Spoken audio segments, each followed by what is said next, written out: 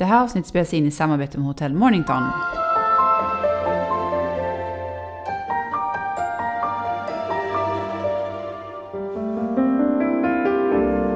Hej och välkommen till Föräldrakollen. Det här är podden för dig som vill få experternas svar kring barn, föräldraskap och graviditet.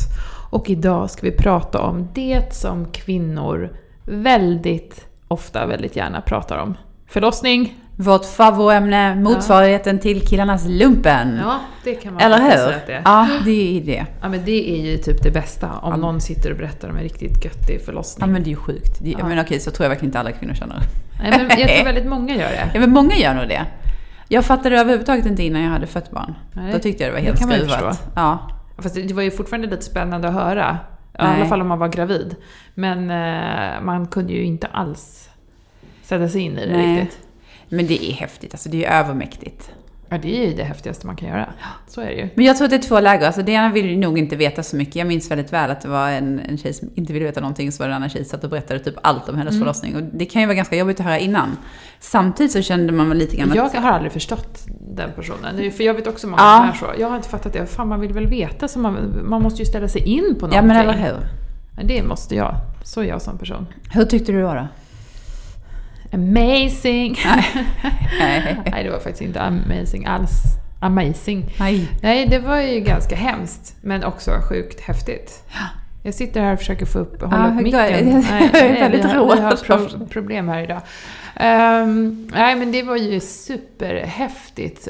Och vi har ju haft den coola grejen att föda tvillingar också. Mm. Det är ju annorlunda. Det var det absolut. För då har man ju också, alltså då är det man ska göra om samma sak som man precis har gjort. Och är väldigt färdig med att man har gjort. Ja, men du och jag pratade ju faktiskt om förlossningen häromdagen bara. Ja. Tvillingförlossningarna. Och jag sa till dig att jag minns att jag var efter att barn 1 kommit ut så jag sa nej, stopp, paus, jag gör inte det här mer. Och de bara så här, jo, du gör det nu. Ja. Och jag var så här, nej. Nej, men man var ju så färdig. Och jag kommer, alltså, det var ju tidernas lögn. Någon hade ju sagt innan, det är många som säger att tvåan säger det bara plopp. Men vilket skitsnack. Det sa ju absolut inte bara plopp. Jag hörde inga plopp heller. Nej, men alltså det var ju lika jobbigt, ännu jobbigare. Ja, men jag vill ju minnas att den andra förlossningen var lite enklare. Och där tror jag att det är psykologiskt. Att man liksom visste vad man gick igenom. Man visste vilka faser det var. Man visste ungefär vilken smärta det var. Ja, jag tyckte det var enklare faktiskt. Ja, men vadå? Menar du tvilling 2? Eller menar du andra? Nej, tvillingar alltså som andra förlossning. Ja, okej, ja. Ja, men ja. Det var lättare än den första. Ja, men det tror jag inte behöver vara värre liksom en vanlig förlossning. Nej. Men det är ändå dubbelt upp på något sätt. Ja, med tvillingar. Ja, precis. Så. Men jag tror ju att en fördel för mig var att det var så kort tid mellan att de kom så snabbt. Ja, den kom ju betydligt snabbare. Så man fick inte ens ladda om. Det var bara att göra det. Men vad kände du med smärtlindring? Ville du ha all in eller? Nej, men nu frågar jag dig. Vad kände du? Med smärtlindringen? Ja. Nej, men jag ville absolut inte känna någonting. Hade man fått ta morfin överallt så hade jag tagit det. Överallt. Ge mig foten. Ja. Jag fattar inte grejen. Jag tycker liksom alltid man ser på amerikanska dokusåpor och allt sånt där. Fastän de ligger där och känner typ ingenting. Och det verkar betydligt smidigare. Ja. Då skulle man filmat på min förlossning. Ja, vadå? Hur var den? Ja, det var inte någon tysthet. Det var inte liksom någon harmonisk sån här, vilken är Tom Cruise med? Scientologförlossning var det ju inte. Nej. När man vänder inåt. Nej, men det där kände jag att jag var faktiskt alldeles knäpptyst. Men herregud. Jo, men för att jag var helt i min egen lilla konstiga zone. Jag vet att liksom, de tog tag i mig och sa till mig, du får skrika eller skrik. Till och med uppmanade mig att skrika för att du får kraft av skriket. Men jag kunde inte. Jag kunde verkligen inte ens prata. Jag hade 0 energi över till det. Så det där är ju väldigt olika. Ja, men det är ju coolt att bara föda helt tyst. Jag vet inte om det är så coolt. Jag tror alla tror att man håller på att dö. Ja, kanske det. De bara, säg någonting nu då. Skrik, gör någonting. Nej, gud, det gick inte. Ja, men hur som. Idag har vi Britta Wernolf här. Och hon är vårdchef och barnmorska på BB Stockholm. Då säger vi varmt välkommen till Britta Wernolf som är här idag ifrån BB Stockholm. Du är vårdchef och barnmorska. Hej! Hej! Kul att du är här hos oss. Tack! Kan inte du börja med att berätta lite grann om vad du arbetar med på dagarna? Som vårdchef då jobbar jag inte så jättemycket direkt med de som föder barn. Utan jag jobbar mer med personal. Med att få täckning på alla våra pass, se till att vi är rätt kompetens som ska vara där. Men framförallt jobbar jag med vårdfilosofiska frågor, vårdstrategiska frågor. Åt vilket håll ska vi jobba? Hur ska vi ge den bästa vården? Vilka arbetsmodeller ska vi ha? Hur ska vården utformas? Jag jobbar mycket med vårdutveckling, mycket statistik, läser mycket. Sen kan jag inte låta bli att vara mycket ute på själva avdelningen. Och ibland kan jag inte heller låta bli att vara rent klinisk också, för det är ett så kul jobb. Det förstår jag. Men får man slänga in en liten fråga så här, bara en heting innan sommaren här. Då brukar det alltid pratas om förlossningskrisen. Hur ser det ut i sommar? Ja, alltså, det är som du säger, krisen, man kan ju säga en ständig kris. Det saknas platser i Stockholm och det gör det både på sommaren och resten av året. På sommaren blir det mer just kritiskt därför att vi barnmorskor behöver också semester. Och alla undersköterskor.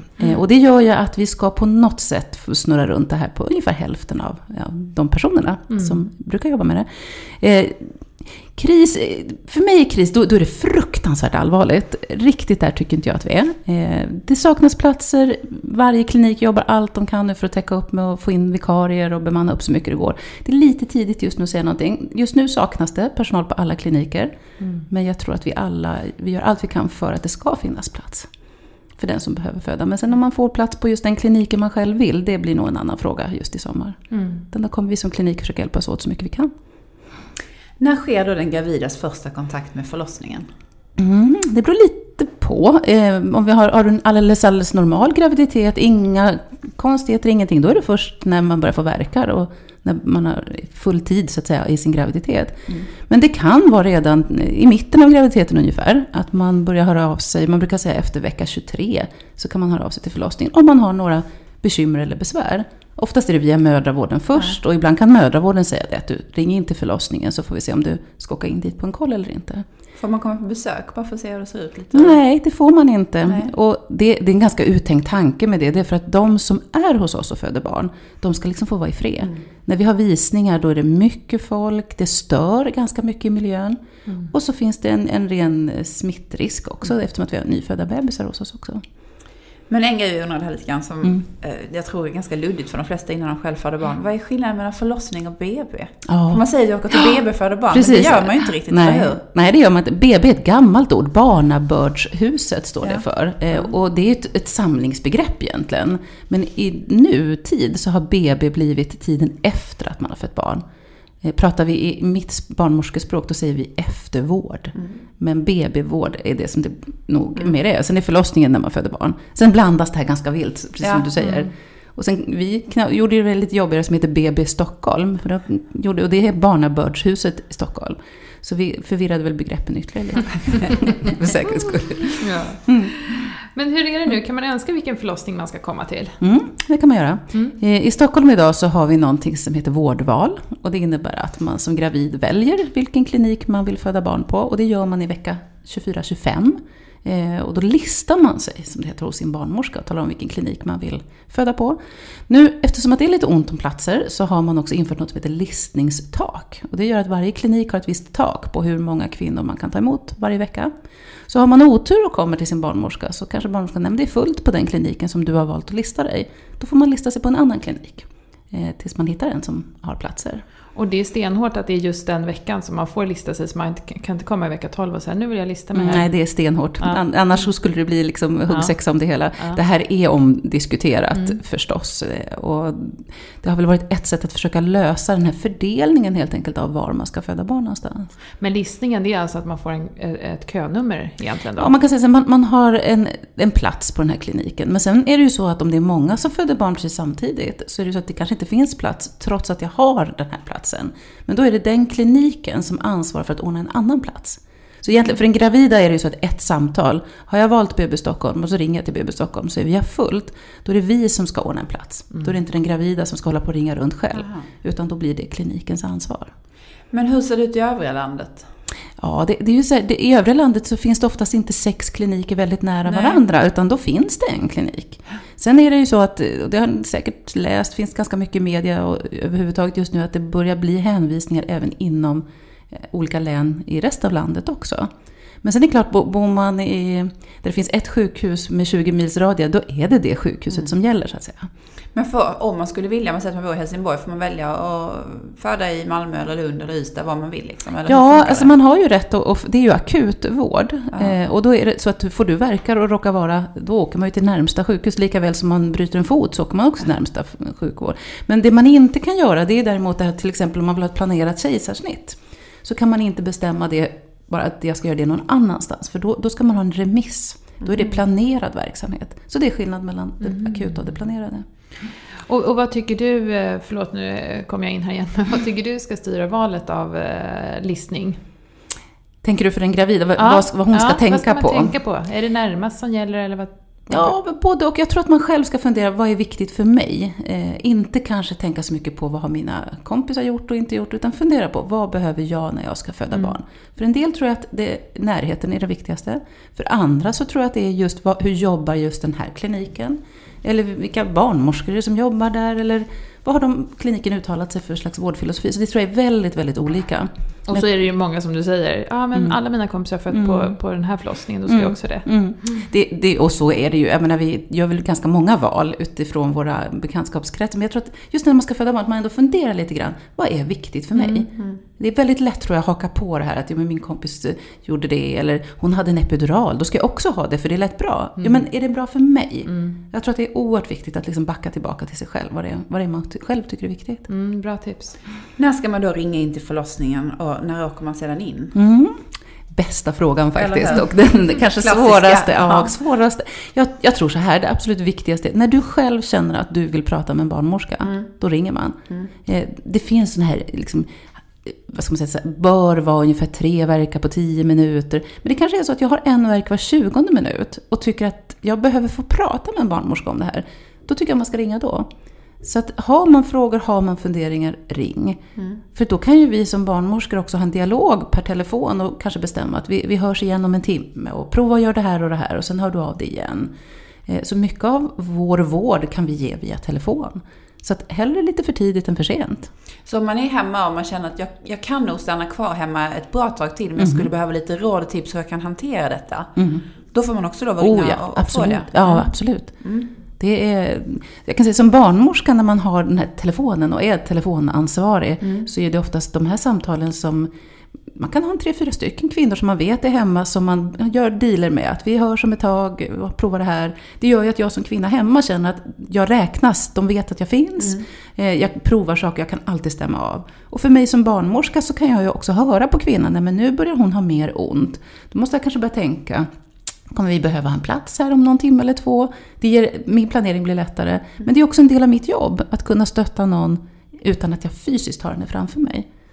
Så man känner att det här är en stor del av födandet, gör man ju faktiskt hemma också. Känner du att många utnyttjar det här, att man vet om det? För det här tycker jag är lite nytt. Ja, jag tycker nog det är ganska vanligt att man ringer. Men sen tror jag tror att ganska många inte förstår att man kan. Nej. Utan man har lite grann det här, finns väl klassiska, nu ska vi ringa förlossningen och nu ska vi åka in. Och då ska man in, och då ska man in. Ja. Det upplever jag att många gånger så blir det ju också så att när man börjar ha ett samtal med någon, så hör man kanske att nej, men du behöver nog kanske inte komma riktigt just nu. Och så försöker vi ha en dialog hela tiden. Men jag tror det är viktigt att man stämmer av. Så det inte blir att man bara lämnas utan ring sen när du känner för. Utan ha de här hållpunkterna. Brukar vara ganska bra. Och när man väl kommer in sen då med BB-väskan i handen, kanske att man är i smärta, men framförallt så är man väldigt nervös och förväntansfull. Vad möts man av då när man kliver in? Det första hos oss när man kommer, det är att man möts av någon av personalen. Antingen en undersköterska eller en barnmorska. Eftersom att vi vet att man är på väg in. Och då hälsar vi välkommen i dörren. Dörren är låst så man får ringa på en klocka så vi kommer och öppnar. Och då finns det då ett rum färdigt, hoppas vi. Och det första som händer när man kommer in på det här rummet är egentligen att bara liksom få känna in sig att man är här. För som du säger, man är nervös. Och att vara nervös är kanske värkarnas största fiende. Många gånger avtar värkarna när man är på väg in. När man förflyttar sig. Man spänner sig. Det påverkar värkarna negativt.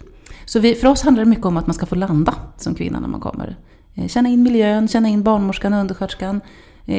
De här ska vara med mig när jag föder barn. Vill jag det? Det där tror jag vi omedvetet känner av när man kommer in på ett rum. Så att vi försöker ofta att man får landa. Sen känner vi på bebis, alltså på magen, för att känna hur ligger bebisen. för att få en uppfattning. Och när man gör det, då får man också en uppfattning om hur ofta kommer verkarna, hur hanterar kvinnan verkar. Det är inte så att jag ställer frågor hela tiden, utan mycket handlar om att bara vara inne på rummet och iaktta och känna in. Och sen lyssnar vi på bebisens hjärtljud med en sån här CTG, det är 2 doser på magen, för att se att bebisen tycker det här med verkar är okej. Och det gör man på alla som kommer in. Och sen tar vi blodtryck på alla kvinnor som kommer in. Och ett urinprov får man också lämna. Mm. Så när de flesta kommer in så är det väldigt lugnt. Man kommer inte in till någon slags, nu är det bråttom och nu ska vi göra det här och det här. Utan det är lugn och ro. Vi försöker hålla det så mycket. Sen kan det ju vara bråttom därför att kvinnan håller på att föda barn. Eller känner själv, jag måste ha smärtlindring och det är nu. Mm. Då väntar ju inte vi liksom och känner in hur det är. Känner du in rummet här först? Då får man liksom vara rask åt andra hållet istället. Så får man ta det sen. Ja. Så jag kan säga att det ser väldigt, väldigt olika ut.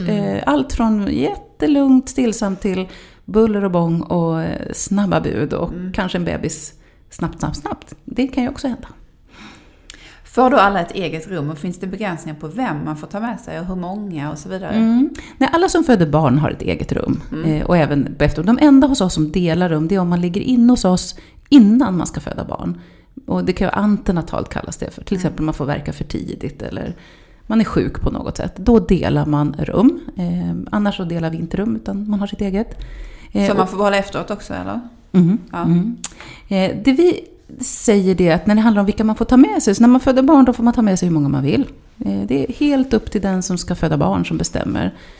Så länge vi kan komma in på rummet och inte liksom behöver bana väg in. Så de enda gångerna vi säger till det om vi tycker att nu är det jättemycket folk här inne på rummet. Så händer det? Ja, det händer. Ni måste ju ha en arbetsmiljö som funkar också. Ja, absolut. Ja. Men vi har inte satt någon begränsning i antal personer. Utan för oss är det viktigt att kvinnan är trygg med dem hon ska föda. Om det är 2, 3 eller 5 personer. Det kan jag känna, det är inte riktigt min sak att avgöra. Utan det är hennes val. Sen ibland kanske det inte är hennes val när det är 10 pers. Nej, och det är väl där man också får fundera lite grann på, är det verkligen kvinnans val? Och där är ju min uppgift igen då som barnmorska att faktiskt få den kontakten med henne och höra att är du bekväm med det här? Är hon inte det så blir ju jag också på något sätt hennes advokat i det här att tala om att nu behöver vi vara bara en här inne eller någonting. En sån deal kan man ju göra med en kvinna när man märker att det här hon är inte riktigt bekväm med det här. Vad säger du om att ta med eventuella syskon och så? Om man vill det. Det här är ett beslut som familjen måste ha gjort innan. Jag tror, jag har varit med när syskon har varit med och det har fungerat jätteväl. Men det är förberedda syskon. Syskon som har sett filmer, som har läst på, som vill det här själva. Och där känner jag att det är inte ett beslut för oss inom sjukvården att ta. Utan det är ett beslut som familjen ska ta. Sen får vi respektera det beslut de har tagit. Det är ju lite speciellt tänker jag. Jag tänker för egen del att dra med sig liksom någon som är några år och kanske inte riktigt förstår allting runt omkring. Då måste de, som du säger, vara väldigt förberedda. Annars kan det ju bli läskigt eller nästan. Lite äldre kanske. Ja, och det är väldigt olika. Alltså, vi har sett allt från väldigt små barn till lite större barn. Men jag håller med dig att det viktiga tror jag är att de kvinnor som ska föda och hennes partner är överens om att det här är någonting som de tycker är bra.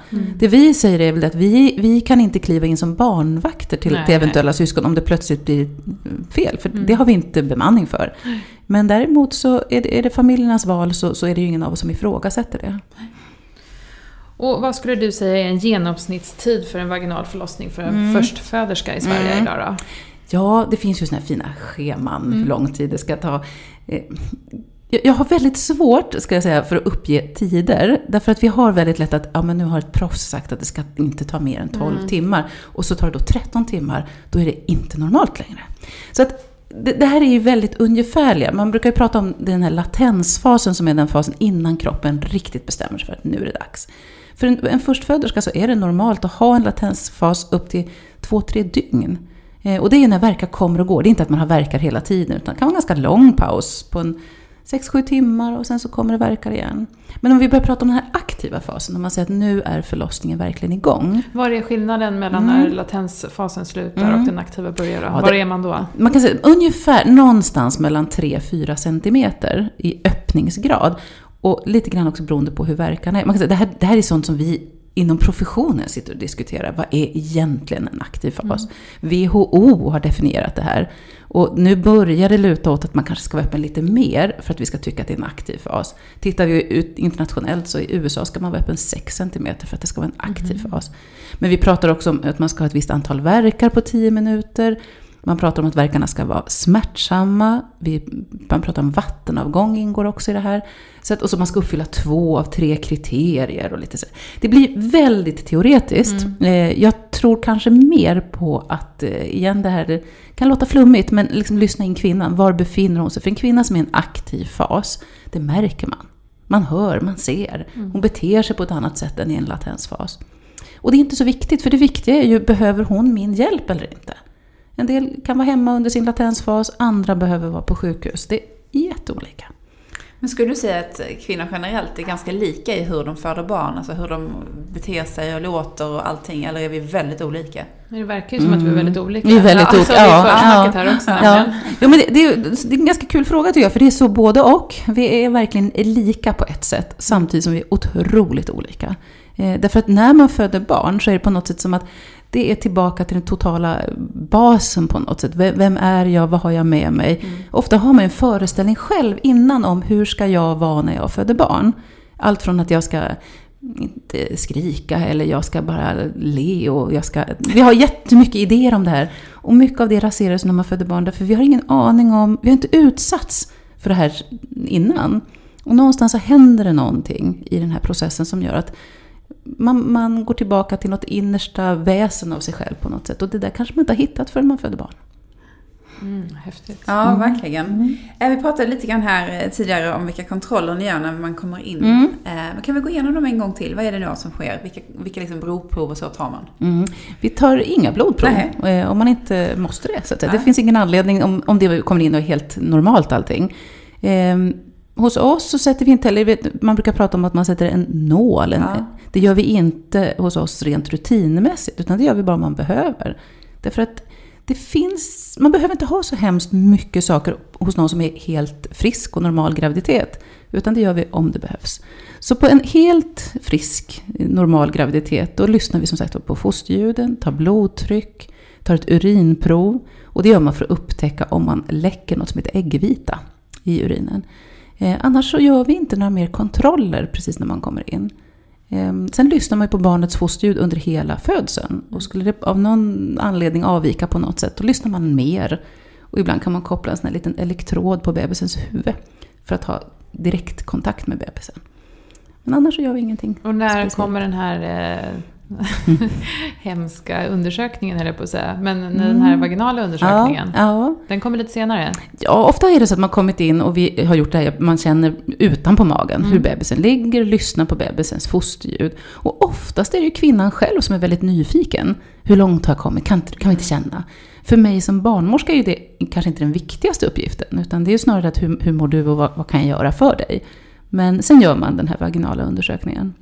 Du säger hemsk, jag känner sådär att den behöver ju inte vara så hemsk. Nej, men du vet om man är nervös och sådär, det kanske inte gör ont eller så, men det är ju något... Man är ju väldigt utsatt.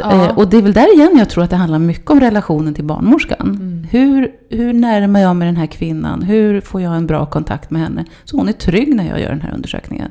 Då är det bättre att vänta lite längre. Och hon är trygg, än att jag liksom kastar mig på bara för att få reda på någonting. Och det är ju lustigt som du säger, för att får man vänta in det lite så blir man ju till slut nyfiken och vill veta snarare. Och då blir det positivt kopplat. Det är väldigt få gånger jag som barnmorska måste veta exakt hur öppen någon är. Det är väldigt få beslut. Det kan vara så att till exempel om någon kommer in och behöver mycket smärtlindring. Den enda gången jag kan behöva veta hur mycket öppen man är, det är ju att jag liksom väljer rätt typ av råd till den här kvinnan. Vilken smärtlindring skulle vara bäst för henne just nu? Men är det inte så att man är i ett akut behov av någon smärtlindring, då är det ju faktiskt inte så jätteviktigt. Så då vänta in brukar vara det bästa. Och nu ska vi prata lite om det här förlossningsbrevet, tänkte jag, som man brukar få tips om att skriva. Ja, just det. Vem är det som läser det egentligen? barnmorskan och undersköterskan som ska ta emot er läser den här. Och oftast hos oss läser också ibland koordinatorn, den som sitter i telefon läser det här också. Kanske för att se att vilka behov har den här kvinnan? Vilken barnmorska ska hon träffa? Som det är idag, så med den här lite pressade miljön, så är det ju så att det blir den barnmorskan som står på tur. Om det inte är någon kvinna som har uttryckt något väldigt speciella önskemål där vi känner att men här behöver jag en barnmorska som kan just de här sakerna. Men annars så är det den barnmorska som tar emot och undersköterskan som tar emot som har läst brevet. Vem är det här brevet viktigast för? Är det för patienten eller är det för personalen, skulle du säga? Jag tror att det är en kombo. Ja. Jag tror att det är väldigt bra att skriva det här brevet. Jag tror att det händer ganska mycket när man gör det. Man har tänkt igenom det ordentligt. Man funderar lite. Det bästa tror jag är om man gör det tillsammans med sin partner. För då kommer det oftast fram saker att, hur tänker du egentligen kring den här förlossningen? Det kan ju visa sig att man som par har helt olika uppfattning. Det blir ett bra tillfälle att diskutera. Också prata om vilka rädslor har man inför en födsel. Eller förväntningar på varann. Så att där har en funktion, tror jag. Sen är det ju en jättehjälp för oss som personal att veta att men det här paret som kommer nu, eller den här kvinnan, hon är rädd för det här, eller hon vill hemskt gärna ha en epidural, eller hon vill absolut inte någonting. Vi har ju kommit en liten bit på väg i kontakten. Sen ska man vara helt klart för sig att det här brevet, vi vet att man skriver det innan man är i en förlossning. Vi vet att det är skrivet innan, och att vill man ångra sig eller säga att det där som står i det där brevet, det gäller inte. Rivbrevet, det har hänt. Och det är starkare än själva brevet, så skulle jag vilja säga, absolut. Sen har det varit lite trender i det här med brev. Det fanns ju färdigtryckta i lite föräldratidningar och så. Och det kan vi säga, där som personal så kan jag känna att där blir man ju lite matt ibland. För det kom saker, jag vill inte ha en sugklocka. Och då kände jag, nej, och som barnmorska, jag vill inte lägga en sugklocka. Alltså, ibland kändes det lite så här att vi är ju för varandra. Men i de här breven så ibland fick vi den här känslan av att det fanns man skulle safea upp på något sätt. Ja, jag vill inte spricka. Nej, precis. Det är skillnad från alla som verkligen vill. Ja, för de skriver ju inte det då. Nej. Så att men där tycker jag att breven har ändrat karaktär nu. Det är inte så de är formulerade längre. Och sen är det lite beroende på hur frågar vi. Så att vi har på vår hemsida till exempel vårat födelsebrev där vi tycker att vi ställer frågor som vi anser relevanta för att vi ska kunna ta hand om kvinnor på ett bra sätt.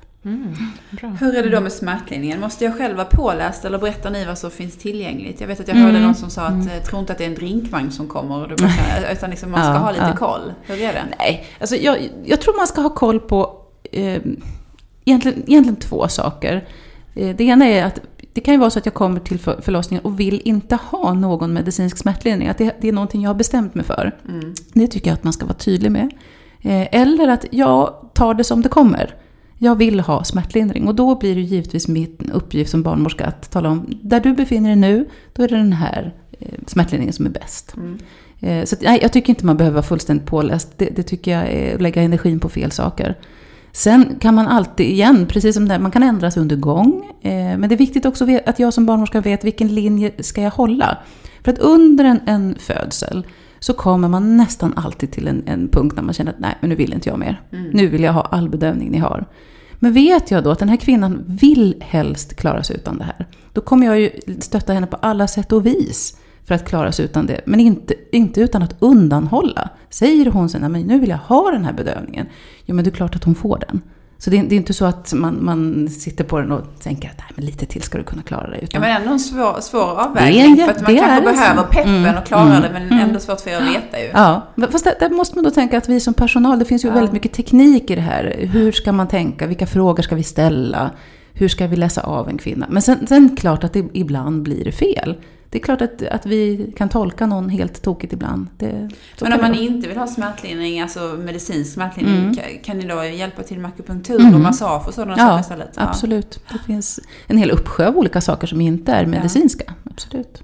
Om man vill få reda på innan sin förlossning och läsa på lite grann, hur får man bäst reda på liksom, de aktuella... Ja, det finns ju mycket litteratur kring smärtlindring. Ja. Sen tror jag att de här föräldrautbildningarna man går, där brukar vara det absolut bästa. För det är det som är mest uppdaterat. Prata med den barnmorskan där man går sin kurs. Och höra vad finns det, vad behöver jag ta reda på. Sen kan man alltid söka och läsa. Men det blir ju, när man söker på nätet eller läser någonstans, så blir det ju väldigt teoretiskt igen. Det blir svårt att koppla det till sig själv. Och då tror jag att just med föräldrakurserna brukar vara det absolut bästa. sällan till information. Kan man få någon smärtlindring som gör att man verkligen inte känner någonting? Nej. Att jag vill verkligen inte känna det här. Nej, det finns faktiskt ingen smärtlindring som gör att du inte känner någonting. Det har vi inte. Morfin? Nej. Du pratar ju alltid om morfin, Anna. Men morfin, just när man föder barn så nej, det tar inte bort smärtan. Det möjligtvis kan göra det är att du blir väldigt lullig, men du har lika ont. Ja. Men epiduralen är ju fantastisk. Epiduralen är den mest, den som liksom, utifrån smärta så är det den bedövning som hjälper bäst. Ja, men den hjälper ju inte under tills själva... dess att den inte hjälper längre. Nej, exakt. Man kan säga så här, att den tar bort smärtan, alla signaler av smärta, men det den inte tar bort, det är känslan av tryck. Och när man tar bort smärtan så framstår ju trycket som värre. Och det här som du säger, när den inte hjälper längre, det är det trycket man känner som blir så stort och som gör att det upplevs som smärta istället. Men ren smärta tar epiduralen bort. Vi gillar epiduralen. Ja, det gillar vi. Fast måste jag då få säga att epiduralen är jätteeffektivt, men alla bedövningsformer har ju baksidor. Och det ska man ju ha klart för. Jag tror att det här du pratar om, drinkvagn och lite så, det kommer sig nog lite ifrån det, att det är inte ett smörgåsbord där jag kan liksom plocka att den bedövningen, utan det finns ju en person till vi måste ta hänsyn till. Och då får man fundera på, är det här det allra bästa just nu? Vilka komplikationer kan man få på köpet så att säga när man använder sig av olika smärtlindringsmetoder. Och det är ju där vår roll finns, att kliva in och säga att fast i det här läget just nu är det inte jättebra, utan då är kanske det här bättre. Men då skulle ni säga det, för om en kvinna överväger att ta epidural och det finns liksom någon anledning för barnet att inte göra det, då måste ju då talar vi om det, för det kan ju inte hon veta. Nej, för I de flesta fall kan man ju ta epidural utan att barnet skadas på något sätt. Ja, absolut. Man kan säga epidural, det är väldigt få tillfällen när man inte kan ha en epidural när man föder barn. De allra flesta kan använda sig av det. Sen finns det nackdelar med epiduralen som inte är farliga för barn. Förlossningen kan ta lite längre tid, man kan behöva använda sig av andra. Det är ganska vanligt till och med. Man kan behöva använda sig av ett läkemedel för att få igång verkar. Det förhöjer risken för kejsarsnitt och för sugklocka lite grann. Gör det? Ja. Så kan man klara sig utan bedövning? Tycker du att man ska ha det som någon typ av, inte mål? Nej, det tycker inte jag. Igen, då backar jag igen till var och en. Vad är viktigast för dig? Jag tror att vi kvinnor, det är så otroligt lätt att det här blir någon slags tävling och vem föder barn på bästa sätt och lite så. Utan tvärtom så handlar det igenom, vad är viktigt för mig när jag föder barn? Lite som du sa, finns det ingenting som gör att jag inte känner någonting? Om det är det viktigaste för mig när jag föder barn, att det ska göra så lite ont som möjligt, men då är det klart jag ska använda all smärtlindring som finns. Men om det för mig är viktigare att jag vill utmana min kropp, eller jag vill se vad klarar jag i smärtväg, jag vill känna hela vägen när jag föder mitt barn, men då ska man ju inte ha det. Och det här går inte att tala om att något är bättre eller ett råd, det här är upp till var och en. Men jag tror att man ska ta sig en funderare innan. Vad vill jag? Jag tänkte vi skulle prata lite grann om igångsättning. När används det, och är det upp till en själv som gravid att få välja att nu vill jag bli igångsatt? Nej, det är det inte. Utan det är medicinska riktlinjer till när man ska sätta igång eller inte. Och man ska tänka så här att det är väl jättebra att vi kan använda oss av igångsättningar när det behövs. Men man ska veta att det är vad vi kallar en intervention. Vi lägger oss i någonting och tvingar kroppen att göra någonting. Och det är inte alltid det bästa. Vi vet att kejsarsnittsfrekvensen är mycket högre i den gruppen av kvinnor som man sätter igång. Sen kan det vara så att det är det alternativ som finns. Säg att barnet till exempel är litet och behöver komma ut lite tidigare. Då kan det vara en jättebra grej med igångsättning. Man kan vara sjuk i sin graviditet som gör att man inte mår bra av att ha kvar barnet i magen. Då är ju en induktion eller igångsättning ett jättebra alternativ. Så att det finns absolut skäl att använda sig av det, men man ska göra det restriktivt. Men när i graviditeten kan det bli aktuellt att börja prata om igångsättning? Om man inte är sjuk eller barnet är sjukt? Ja, alltså man vill ju inte sätta igång en födsel före fullgången tid. Och full tid är ju 37 fulla veckor till 42 fulla veckor. Så att före dess så är det sällan aktuellt. Det kan vara om man är som sagt är sjuk, då kan det vara absolut möjligt med en igångsättning före 37 veckor. Och vilka veckor gäller om man har flerbördsgraviditet då? Då brukar man sätta igång ungefär runt vecka 38. Men man planerar inte en igångsättning innan vecka 38, utan det är först då man tar det. Och oftast är det så att vi planerar inte en igångsättning alls, utan man inväntar en spontan verkstart även när man har 2 barn i magen. Men jag tänker att alltså det här med att folk är förlossningsrädda och sådär, att de känner att de skulle få mer kontroll på situationen. Tycker du då igångsättning kan vara ett alternativ? Till exempel om man väger mot kejsarsnitt. Ja, det är en jättebra fråga. Och jag tror att vi tvistar om det inom vår profession också. För att ja, det är klart att det ger en viss form av kontroll. Samtidigt som du släpper en kontroll som du inte kan ha. Vi vet att om vi sätter igång födseln så ökar risken för ett kejsarsnitt. Om jag inte vill ha ett kejsarsnitt, då är ju inte en induktion kanske bästa vägen. Sen kan det vara, förstår ju vi också det här med platsbrist. Man vill ha en tid, man vill ha en plats, man vill veta när man ska föda barn. Man kan säga så här, står alternativet mellan att men jag kan inte tänka mig något annat än ett kejsarsnitt, möjligtvis en induktion. Ja, då har det ju absolut, tycker jag, kan vara ett bra alternativ. Men jag tror att man ska vara väldigt försiktig med induktioner annat än när det verkligen behövs. Men vad gör man? Alltså, vad är det som gör att det sätter igång? Ja, det vet ju inte vi riktigt heller. Utan det finns olika metoder som man använder sig av. Det finns, beror lite grann på hur mogen kroppen är för att få igång en förlossning. Så att allt från att man får tabletter med hormoner som ska få kroppen att mogna, den här livmodertappen att mogna. Man kan också lägga som en liten tampong i slidan som också har det här hormonet. Man kan, om man är lite mer moget, så kan man föra in som en kateter genom den här livmoderhalsen. Så blåser man upp som en liten ballong som mekaniskt trycker mot livmoderhalsen. Det är en form av igångsättning. Och sen kan man ta hål på vattnet. Det är också en form. Så det beror väldigt på när man ska sätta sig igång och hur moget det är. Vilken metod man använder. Och det här med vattnet då, vad är det exakt man tar hål på? Ja, det är foster. Ja, nej, men det är hinnor som kan vara ganska sega. Som man kan ta hål på. Ofta så går ju vattnet av sig själv. Ja. Men vi petar hål på de hinnorna om det behövs. När brukar vattnet gå? Jätteolika. Jag vet en del, där går ju vattnet innan. Att det är det första som händer. Första tecknet, ja. Och så har man inga verkar. Man kanske kan gå något dygn innan man får några verkar. Eller behöver hjälp att få verkar för att det inte har satt igång. Annars så kan vattnet egentligen gå när som helst under en födsel. Och ibland går inte vattnet, utan bebisen föds i hela hinnor. Kommer ut i sin hinsäck. Väldigt sällan, men det händer. Men har man sett någon bild på det, ser helt otroligt ut. Alltså, det är ju verkligen magiskt. Men och varför tar ni hål om man är inne på förlossningen då? Vi gör det bara om det behövs. Och då gör vi det antingen i det man pratar om verkförstärkande, att man vill ha mer verkar, att förlossningen drar ut på tiden eller så. Eller att vi vill ha den här elektroden på bebisens huvud, man vill registrera fosterljud. Då måste man ta hål på vattnet för att komma åt bebisen. Annars så ska man vara försiktig med det också. Finns ingen anledning. Man tänker sig att bebisen ligger där i sin vattensäck, så blir ju verkarna mycket mjukare för bebisen. Den är liksom inbäddad i det här vattnet. Så man ska fundera innan man gör det. Så jag tror att man överlag inom förlossningsvården ska man ju alltid fundera över allt vi gör är ju en intervention. Vi lägger oss i. Och då måste man fundera, är det motiverat? Och är det, då ska man absolut göra det. Men är det inte motiverat ska vi inte göra det bara för att. Ja, just det. Och det tror jag är väldigt viktigt att man har det med sig hela tiden. Det där känns ju som generellt inom vården att det är en stor förändring i hur man ser på vård idag. Eller är det inte så? Jo, visst är det så. Ja.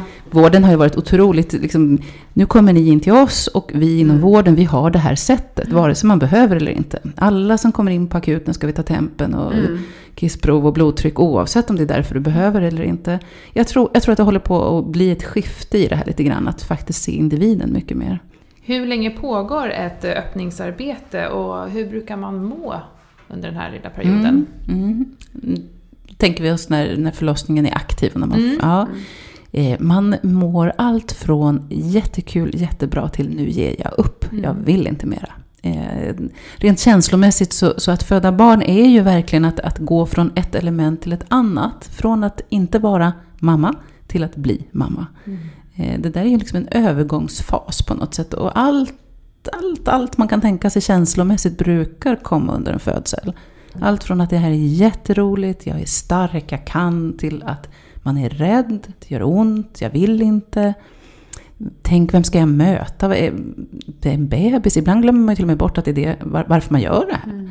Så det finns precis alla känslor brukar få finnas under en födsel. Kortare eller längre stunder. Men vi pratade lite grann innan där om tidsgräns. Finns det någon tidsgräns för hur länge öppningsarbetet liksom bör pågå? Nej, det gör det egentligen inte, utan allting handlar ju om att hur bebisen mår. Sen är det klart att ett långdraget förlossningsförlopp, det vet vi att det är sällan särskilt bra. Sen är det väldigt svårt att liksom förutsäga hur en födsel ska gå till. Det kanske går spikrakt, man öppnar sig jättefint och bebisens huvud tränger ner ända tills man kommer till 8 centimeter och då plötsligt så tar det stopp. Och så är det öppet 8 centimeter i 1 timme, i 2 timmar, i 3 timmar, kanske 4 timmar. Och det är klart, då gör ju vi olika saker sen till slut för att se att hur kan vi hjälpa den här bebisen att komma neråt till att verkarna ska bli mer effektiva. Men varför säger du stopp då? Ja, om vi visste det, då skulle vi nog kanske ha en Nobelpris i medicin, tror jag. Vi vet inte, vi vet bara att det är väldigt många faktorer som påverkar verkarna. Det kan vara en sån enkel sak som att det blir en oro inne på rummet. Blir man adrenalin till exempel motverkar verkarnas effekt. Bebisen kan ligga lite snett. Man kan använda olika smärtlindringsmetoder. Man kan vara trött. Man kan till exempel ha för lite vätska i kroppen. Vara ur vätska. Det påverkar också. Sovit kanske för lite. Det finns mängder med olika saker som kan påverka. Hos oss så jobbar vi mycket med att om en förlossning stannar upp, då gör vi en time-out, kallar vi det för, i personalen, där vi går igenom en form av checklista där vi tittar på vad har vi gjort och vad kan vi göra, som kanske inte är då stora interventioner. Just det, har de fått dricka, har de kunnat kissa, har de fått i sig tillräckligt med salter, behöver de vila, har vi provat olika positioner, så att man verkligen går igenom att har vi verkligen gjort allt innan vi börjar använda oss av medicinska hjälpmedel för att få det att gå framåt. Vad gör man under den här fasen då? Jag antar att man kan må väldigt olika när det gäller smärta. Men kan man vara upp och gå eller är det bara en enda väntan allting? Nej, men man kan absolut vara upp och gå. Som du säger, det beror lite grann på. Man tänker sig verkar, man har ju ont när verken är där. Men däremellan när man inte har verk, då gör det ju faktiskt inte ont. Så att man kan göra allt från att vara uppe och gå, bada, duscha. Finns de som tittar på film, spelar spel, så får man göra uppehåll när det kommer en verk. Då har man fullt upp med själva verken. Ofta vi har mycket hjälpmedel inne på rummet. Man kan sitta på pilatesbollar, gåbord, gungstol, lägga sig i soffan en stund. Så det finns alla möjliga varianter som man kan göra. Och sen är det är väldigt olika vad trivs man med. Liksom, vad vill jag göra när det gör ont? Men insisterar ni på att man ska röra på sig? Att man liksom använder den här kraften neråt? Ja, det är klart att vi kommer att uppmuntra till det. Men sen är det så att du känner att nej, men jag tänker liksom, hallå, jag ska ligga helt still. Ja, då får du göra det. Vi vet också att det här att vara uppe och gå, det gör inte att födseln blir jättemycket kortare. Nej. Men ofta så är det så att man fryser, pratar vi också om, i en viss position många gånger. Har jag hittat en position som jag tycker det här är bra, då är det lite läskigt att prova något annat, för nu var ju det här bra. Men vi vet att sitter man länge, till slut börjar det göra ont någonstans i kroppen. Och där blir det lite pockande att kom, så vi provar, och blir det inte här bra så lovar jag att du kan sätta dig i den här positionen igen. Så lite så brukar det vara att vi vill ju gärna att man byter. För varje gång du byter position så rör sig ju bäckenet. Och när bäckenet rör sig så hjälper det bebisen att komma ner lite grann. Så det brukar kunna vara en bra motivator till att faktiskt resa på sig och göra lite annat ibland. Men vad händer här nu då om man inte öppnar sig som man ska? Vi har pratat lite grann om det, men vad gör ni? Ja, dels alla de här sakerna vi pratade om innan då. Checklistan där vi tittar på det som inte är medicinskt framförallt. Men sen finns det ju ett verkförstärkande dropp som man kan sätta. Som hjälper till att få mer verkar. Det är ju ett konstgjort hormon, men samma typ av hormon som kroppen själv har. Men som får livmodern att dra ihop sig mera. Så då blir det att man sätter en sån här nål och så blir det intravenöst som man ger det in i blodet. Och då doserar man det utifrån den effekten man får av det. Gör det snabbt effekt då, eller skulle du säga? Ganska snabbt brukar det göra. 15-20 minuter brukar det behöva ta innan man kan se att den överhuvudtaget har effekt. Men sen höjer vi det här sakta, men säkert tills man når en nivå där man ser att men nu är det ett bra verkar. Så att det är också väldigt individuellt hur mycket man behöver och hur mycket länge man behöver den här dosen. Har man sen tur och allt går som det ska så kommer man över till kryssningsfasen. Hur vet man har kommit in i den fasen och vad händer? Oftast så är det så att man märker det därför att plötsligt kan man inte låta bli att trycka på. Vi hör det ofta på kvinnan. Plötsligt så, mitt under en verk så hör man hur hon plötsligt börjar ta i. Och det sker helt ofrivilligt. Man kan liksom inte styra det riktigt. Och sen brukar det öka på för varje verk, att man känner sig mer med att jag behöver trycka på, jag behöver hjälpa bebisen ut. Så det här brukar gå väldigt av sig själv. Sen kan det ju vara så ibland att jag som barnmorska får guida i kryssandet. Men det är samma där, att vi försöker hela tiden invänta kvinnans egen känsla av att man ska göra det. Är man väldigt bedövad, då kan det vara svårt att känna det här. Då kan det vara svårt att veta precis vad man ska göra. Och då får jag ju som barnmorska mer guida än om man tycker att man känner helt själv hur det här känns. Och när man väl har kommit in i den här fasen, då är man verkligen aktiv för den. Då är ni inne i rummet hela tiden. Ja, då, det är vi. Är det några speciella ställningar som ni brukar rekommendera? Ja, men vi hos oss så föder många i ganska upprätta ställningar. Men vi har en födelsepall som man kan sitta på. Men också så är det många som står på knä. Eller fyrfota. I en säng då? I en säng, eller på en madrass på golvet. Det beror lite grann på vad man vill. Stå upp är en del som gör också. Sen är det ganska många som ligger på sidan och föder barn idag. Det enda vi egentligen inte rekommenderar, det är att man ligger platt på rygg eller att man ligger i gynstöd. Det tycker vi egentligen bara man ska göra när man använder sig av en sugklocka. Eller om man verkligen behöver liksom hjälpa bebisen ut på ett eller annat sätt. Annars så brukar det vara en ganska utsatt position. Och då är det här handlar ju lite grann om integritet och styrka, att känna att jag är med på det, är jag som föder. Och det vet vi att man i en upprätt position så har man en ökad integritet som kvinna. Så att då står kvinnan upp och liksom har någonting att hänga på då? För ja, ofta så står hon, hos oss så blir det ofta att man står på knä i födelsesängen och då fäller man upp ryggstödet och så har man det och håller, ofta står partnern på den sidan så man håller i partnern och får kraft så. Och sen står man på knä och föder. Det låter ju som att det är viss akrobati inblandad i det här. Och för egen del minns jag att jag tänkte så här, nej, jag ska ligga precis som du sa att man inte skulle ligga, jag ska inte hålla på med något sånt där. Nej. Men det sker ju ganska naturligt ändå. Alltså jag tror att det är så att som barnmorska så kan man, jag ska inte säga luras, låter ju helt hemskt, men med lite lockande och pockande så att vi provar, kom igen, lägg det en verk. Om du tycker det är helt vidrigt, då byter vi tillbaka. Men ge det en verk. Jag har jobbat med det här så länge och jag tror att du kommer gilla det här. Och det handlar lite grann om att få med mig någon. Därför att jag vet att det är bättre för både dig och din bebis att ha en annan position. Men när du säger att det är bättre för födan, alltså egentligen för båda två, då, varför är det bättre? Om man tänker, ligga på rygg har aldrig varit bra som gravid. Och få gravida vill ligga på rygg. Man börjar känna sig nästan lite svimmig och kan må lite illa. Och det beror ju på att bebisen trycker på stora blodkärl som går ut med ryggen. Och det är samma sak där, att ligger man så precis när man ska föda så kan vi ibland se att bebisarna påverkas lite av det. Man får inte tyngdlagen på sin sida. Det blir lite uppförsbacke helt enkelt som bebisen ska födas i. Risken för bristningar blir något större när man ligger i det läget. Så att det är många parametrar som det betyder att det är inte jättebäst. Sen är det ju så igen, jag tycker alltid det är svårt att säga att det här är inte bra och det här är... Sen kan det vara så, har jag fött 2 barn liggande så och tycker att jag känner mig jättetrygg med det här känns jättebra, då är det självklart att man ska göra det den här gången också. Så det är igen tillbaka till vad vill jag?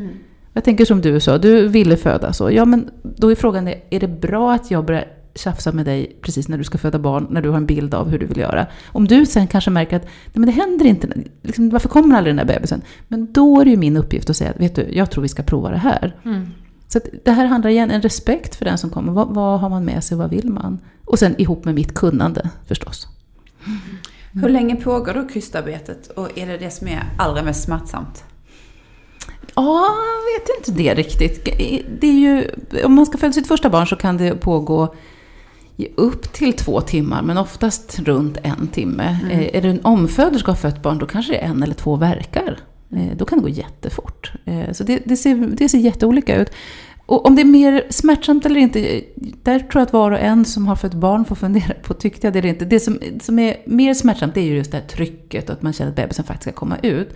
Samtidigt så är det ju också så att man förstår att det finns ett slut på det här. Det är nära, plötsligt går det upp för men jag ska faktiskt föda barn. Man ska få träffa den här bebisen. Det kan ju göra att det gör mindre ont bara av den anledningen.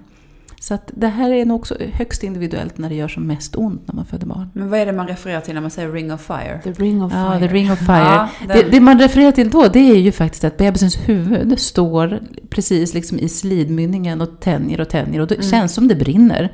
Det är ju vävnaden som sakta håller på att töja sig. Och det är som en eldkänsla när huvudet kommer ner så. Det vi gör då, man försöker motverka det med en varm handduk till exempel. Att få ett mottryck mot det här brukar kunna lindra lite grann. Att man känner att en del kvinnor håller sin egen hand på bebisens huvud. Det kan också lindra för man förstår plötsligt, vad är det för något? Ja, men det är ju en bebis. Det är inte bara ont. Nej. Det kan ibland hjälpa också. Och går det att bedöva mot det på något sätt? Ja, det finns en bäckenbottenbedövning kan man lägga. Den är inte så vanlig idag.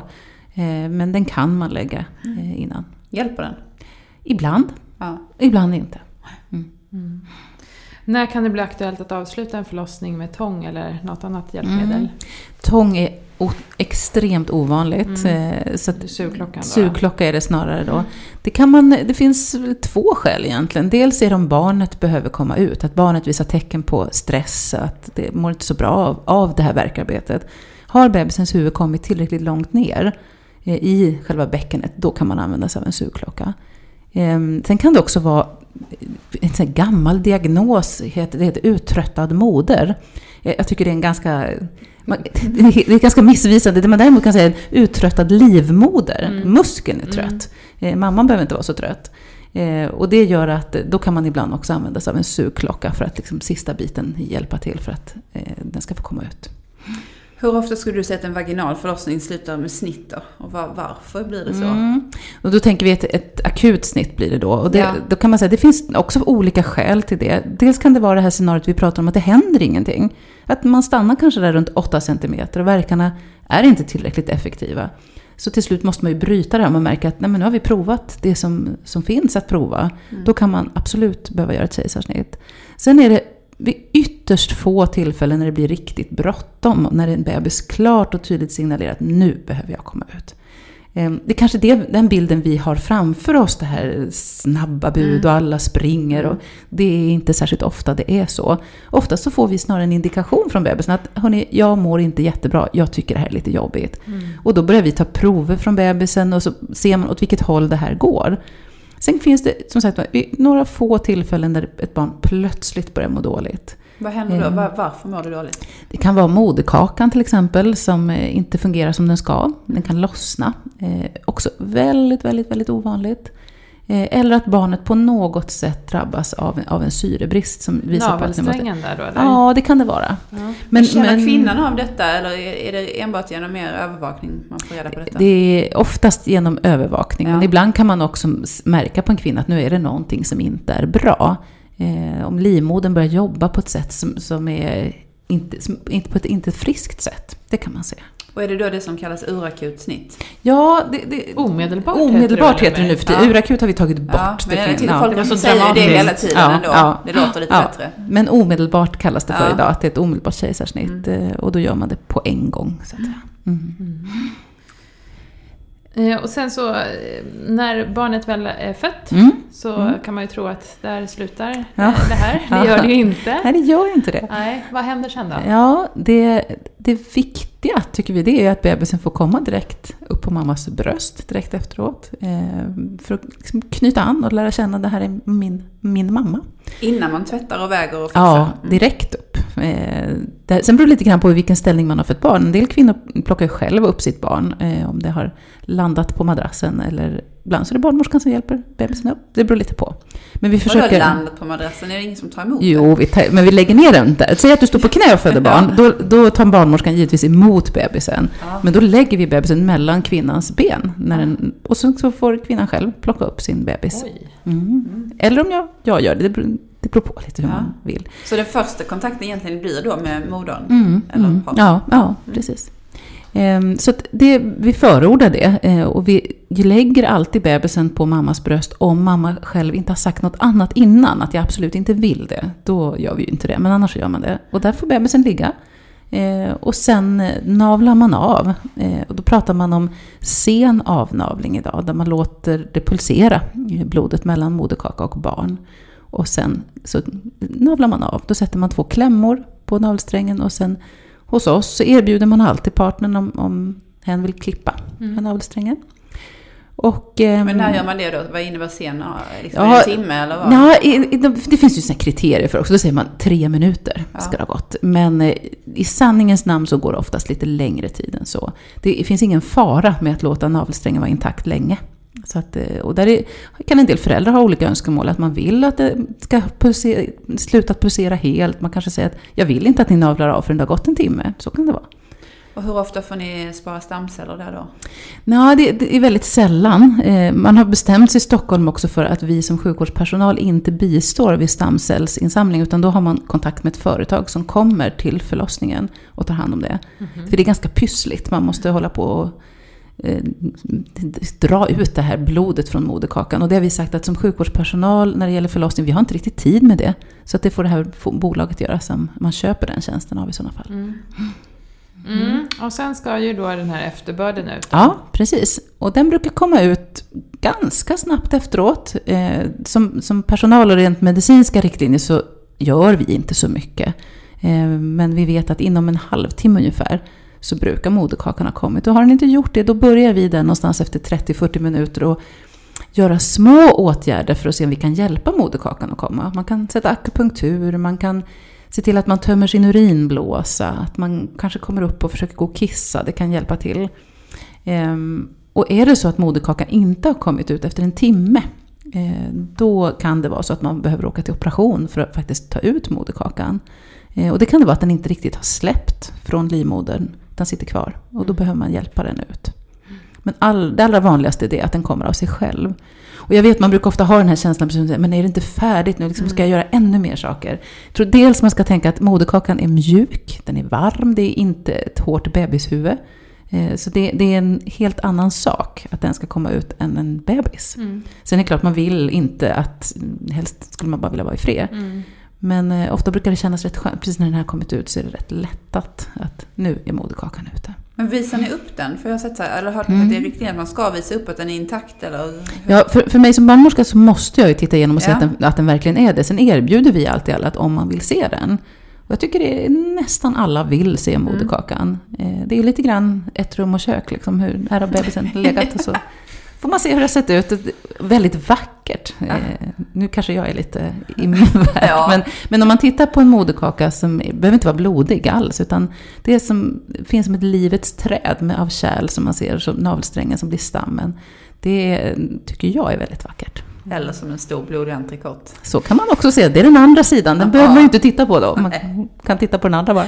Jag var chockad faktiskt, vill jag säga. Men det var ju, sen kunde jag inte låta bli titta. Jag tyckte det var intressant. Men, Nej, men jag tror det är viktigt att man får frågan. Så att man inte bara liksom får det mitt. När man har precis fått barn och så fram med som du säger då, något som liknar en blodig entrecote. Det kanske inte är det bästa. Utan en fråga, vill ni se moderkaka? Hur vanligt är det att folk ber om att få med sig den hem? Ja, inte jättevanligt. Nej. Men hos oss kanske det är någon i veckan. Som är det sant? Ja. Det här är trender också. Just nu är trenden att det inte är jättevanligt. Det var betydligt vanligare för några år sedan. Så att det kommer att gå den trenden. Hur man ska göra med moderkakan.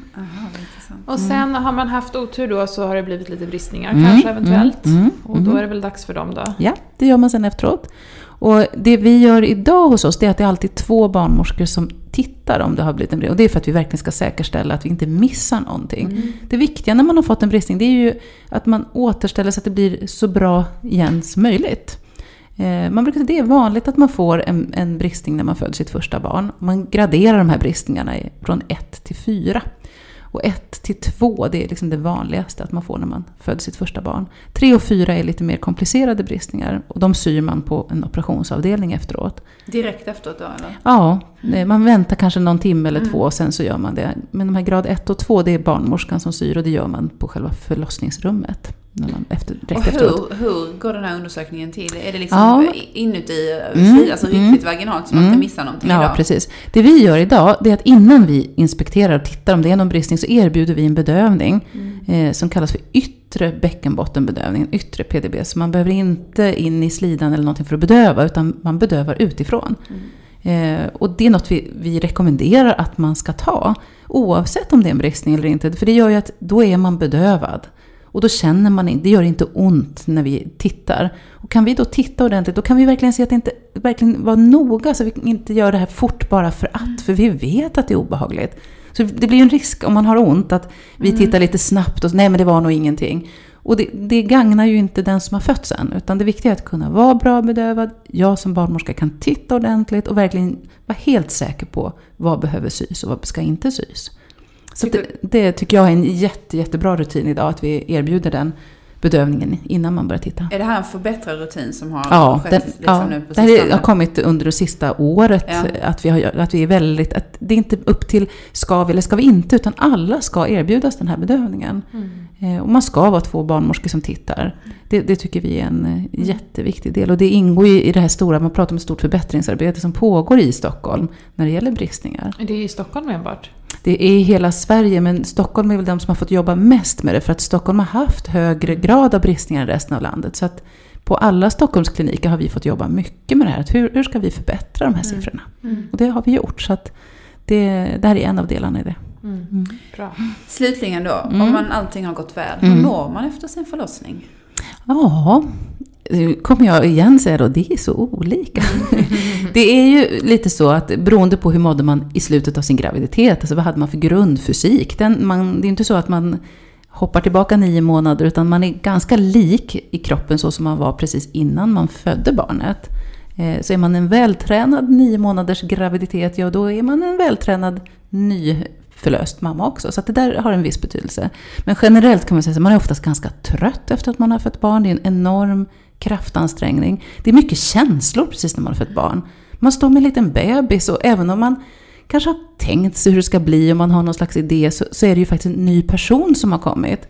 Och den där personen kanske inte är så som jag hade tänkt. Kanske är någon som är vaken mycket, eller så är det någon som sover mycket. Det där vet vi ju inte, utan det är små personligheter som kommer.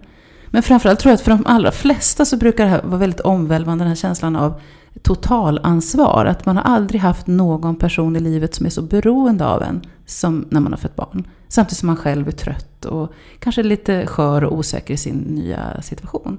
Så det är en märklig tid precis direkt efter att man har fött barn. Och jag tror att det är jätteviktigt att man tar hand om sig, men var rädd om sig, var snäll mot sig själv. Att inte kanske ha jätteprogram precis efter att man har fött barn, och släkten kan vänta. Man måste inte träffa alla på en gång, utan få landa lite själv och hitta sig själv i rollen. Det tar tid. Tack så jättemycket, Britta. Det var härligt att ha dig här. Tack, ska ni ha. Har du fler frågor, kanske till Britta eller någon helt annan, hör av dig till oss. Du kan kommentera på Facebook eller på Instagram. Föräldrakollen heter vi där såklart. Eller så kan du mejla till oss på hej@föräldrakollen.nu, och då är det utan prickarna. Gör det och prenumerera på vår podd och lyssna på oss nästa tisdag igen. Ha det så fint!